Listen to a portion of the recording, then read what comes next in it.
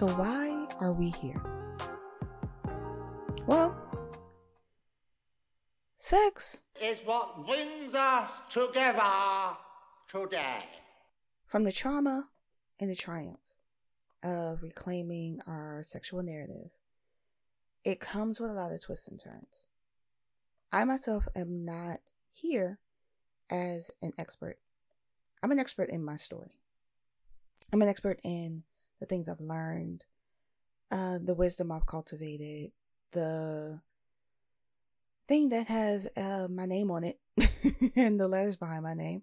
But I'm only an expert in my own story and how I got to this point and what made me start on this journey of reclamation, especially after sexual trauma. And the work that I've done in the 4 years or so that Sacred Ground has existed. Why I started this journey was because I wanted to redefine what sex meant to me. Sex initially was something of curiosity. I wanted to know why this person and this person were doing the things they were doing. That evolved into, I want to know more about this sensation and what causes that sensation. Yes, I've always been this nerdy. Yes, I've always been this specific about any detail that I'm interested in. Fight me. But it made me want to gain as much insight and more than anything, put a definition or a word or a feeling onto the thing. Because for me, that made it real. That made it something to work towards and aspire towards. My curiosity was a very beautiful thing. And it continues to be a very beautiful thing. But sometimes when beautiful things are put in the hands of ugly people within ugly circumstances, it can be a recipe for disaster. I'm not ashamed of my story. I have been accused of my story not being real because certain characters were not there when it happened. I've been accused because I was way too young for it to happen. But what happened to me, molestation, sexual assault, oral rape, and stealthing are 4 horsemen that have taken so much from me, have run rampant in my life, specifically my sex life. And that can be, and is, very difficult to pinpoint how it's affecting you and what to do to get over. So my personal story is someone who has those 4 quadrants and is working on healing from each one and discovering that healing from each one takes its own path. It's not something that I can approach quadrant 2 with the same energy with quadrant 1. It's also not linear. I don't have to, and it's shown that it's impossible to go in order. And they're always going to be there. Just like luggage and bills, they're always going to be there. It's how I adapt and evolve outside of them that makes them less and less harmful to me as time goes on. So the reason we are here is we're rewriting our narratives. We are choosing to continue moving forward. We are choosing to go back when necessary and not feel shame because there was a trigger or we are unintentionally reliving a trauma, and ultimately people approaching us and telling us that it's not that serious. We do what we do And you are here with me, and I am here with you because I see you. I affirm you. I acknowledge you and tell you that what happened to you was real. It was not your fault. And you have every right to be mad and survive, however that looks. This podcast is for the survivors. However that looks. If you are listening to me right now and you're coming to the conclusion that you are a survivor, I welcome you here. It took me years to admit that I was a survivor because I had no idea that what happened to me was what it was. It took me 3 years to admit or even truly find out that stealthing is rape. When I heard that, I did not initially want to believe it. A couple of years before that, learning about financial abuse and emotional, mental, and verbal abuse, I hesitated to call myself a victim, therefore a survivor, because I never knew that what happened to me was abuse. What happened to me actually caused a lot of the blockages that I have around safety and abandonment and being able to let go during solo sex, partner sex, any of those things. My body had refused to allow myself to feel any sort of pleasure, because if I feel pleasure, that means I'm not tuned into my surroundings. I have to be aware at all times, and you can't be both. You can't give yourself over to the throes of pleasure while also being so wrapped up and attentive to what's happening around you. You have to be one or the other. And even though my body has craved for years before the harm happened to me, that release, that reckless, willful abandon of being able to just allow myself to experience a thing, to jump off the cliff, knowing that I'm going to land safely. I'm going to land on my feet, but I want to know what it feels like to have the wind in my face that way. My body has craved that my whole life. And then these things happen that cause your body to lock down and cause you to look constantly for the doors and for escape routes and not allowing yourself any sort of freedom. Because what if this is your last moment? What if this semblance of safety is the difference between actual harm coming to you and you being quick-witted enough to get away? And that is a shell of a life to live. So how do we begin to build strategies and new environments and new understandings of our life after trauma? Yes, we have little t trauma. Yes, we have big T trauma, but a trauma is a trauma. You scrape your knee, that scrape is a trauma. Doesn't matter to somebody, well, I broke my leg. That's also a trauma. We're not doing trauma Olympics. Your trauma matters. My trauma matters. Shut up if you don't think it doesn't. Or you think because somebody's trauma is quote unquote smaller than yours, that it is invalid in some way. You don't know how that trauma is affecting someone else. So you don't have the right to come in and say, well, I didn't have a big problem with that, and we don't care. We do not care. So what are some techniques, some things that we can begin to build out for ourselves, and a safe enclave, if you will, to be able, in my experience, to be able to begin to implement those strategies and to build out that safe enclave, that safe space, that corner in your room where you are cocooned in everything that you need,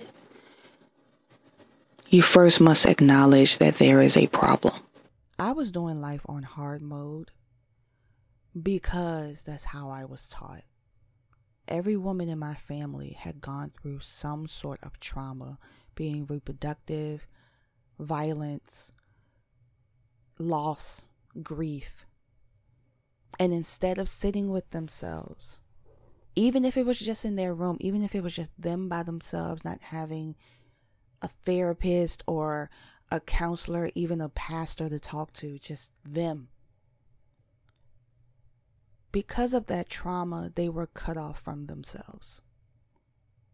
And any emotion that did not line up with how they thought or were even taught they were supposed to be or act out, it wasn't worth their time.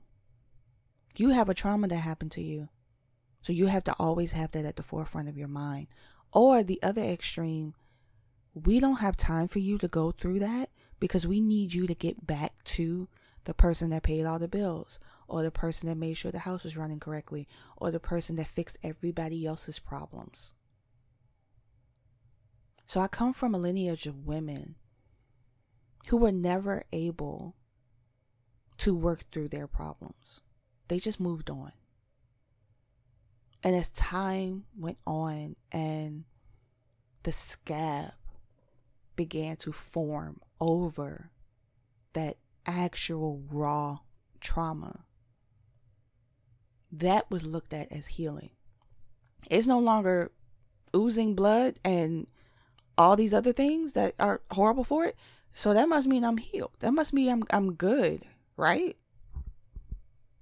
And no one stopped to think that she stopped humming to herself in the kitchen, her favorite song. She no longer wears this color. She's only wearing black and white or neutrals. She used to sing in the choir and she doesn't do that anymore. She used to go to this restaurant and this was her favorite meal, and she doesn't do that anymore. And that would be looked at as, oh, well, maybe she just, that's not her thing anymore.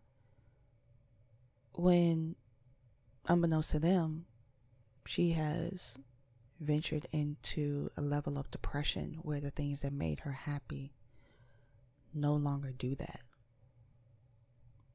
And before then, you lose sense of self and you are desensitized to any trauma that you have after that big trauma. Because you line up everything to that one. If I survive that one, I can survive this. When the option shouldn't be, oh, I survived it, therefore I healed from it. The option should be, that thing fucking sucked and I need help. And I need help from people who are willing to help me. That's how we discover that something is wrong. We have to go through all of those emotions. We have to go back and discover what was the first blow. It can be in childhood. It could be in your first relationship. It can be on your first job.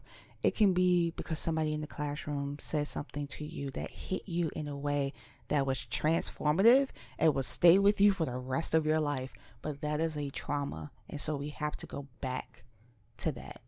Some people who have sexual trauma have never gone through a sexual harm.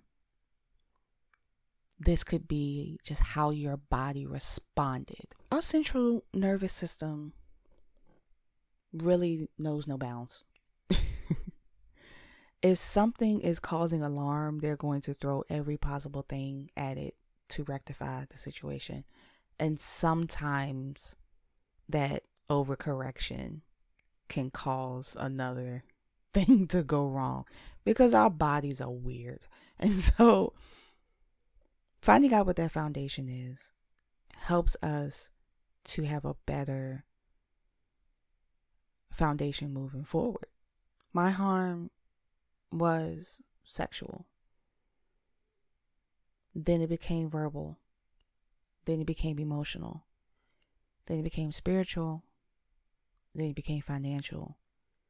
And then again, it was sexual. And these were all multiple people. This wasn't the same person.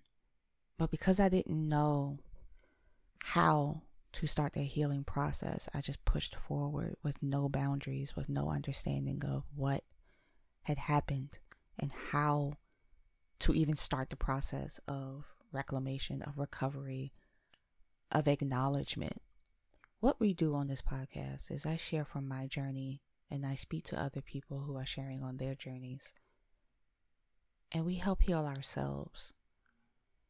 And in turn, we help others heal. We help others begin that healing path of what makes them feel something they don't recognize, but they want to get to the bottom of. Here we are all about curiosity. I was a curious kid. I am a curious adult. I ask questions. And I don't care if it bothers you. I don't care if it gets on the nerves of the person that I'm asking questions about. I need to get to the bottom of this thing. One, because it's piquing my interest. And two, I need to know what's going on. That's just how I am. And here I want to make sure that that space is held for the curious cats out here who want to know more, whose curiosity is constantly piqued, and they finally feel that they are in a safe space to be able to explore. Sharing our stories are how we get over. Sharing our personal experiences, however way we choose to,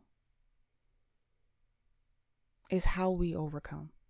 The worst thing that anyone that has harmed you will try to do is attempt to silence you. In silencing you, that affirms to them that what happened wasn't real. Or they have this insidious knowing that I know I did this to this person and they're never going to talk about it. They're never going to let anyone else know about it. And if what happens the way that I want it to, they will begin to blame themselves and then I'm off the hook. Sharing is your artillery. Sharing is your strongest weapon. There are going to be people that will attempt to side eye or cut your story off at the knees. They will try to place themselves in those situations and say, well, I would have did this. They will attempt to make this a non-factor and a non-story. Or because multiple people have gone through it, what makes you special? You are special. And this is a safe and non-judgmental space for survivors like us to reclaim our stories, to reclaim our narratives. So, for season 1 of this podcast, you will get stories of triumph over trauma, reclaiming pleasure after trauma, knowing and affirming that pleasure is your birthright. We're here as adults. And the one thing that we make sure outside of being adults is that everyone here is consenting. I'm not here to yuck anybody's yum. I'm here to actually talk about mine. And that's how we break the stigmas and create room for us to enjoy the things that make us happy, tingly, feel good. That's why we're here. We're here to experience this life beyond religion, beyond what has happened to us, beyond the things that we have done. We're here to experience pleasure in this life that goes beyond the physical. And I hope you join me on this journey.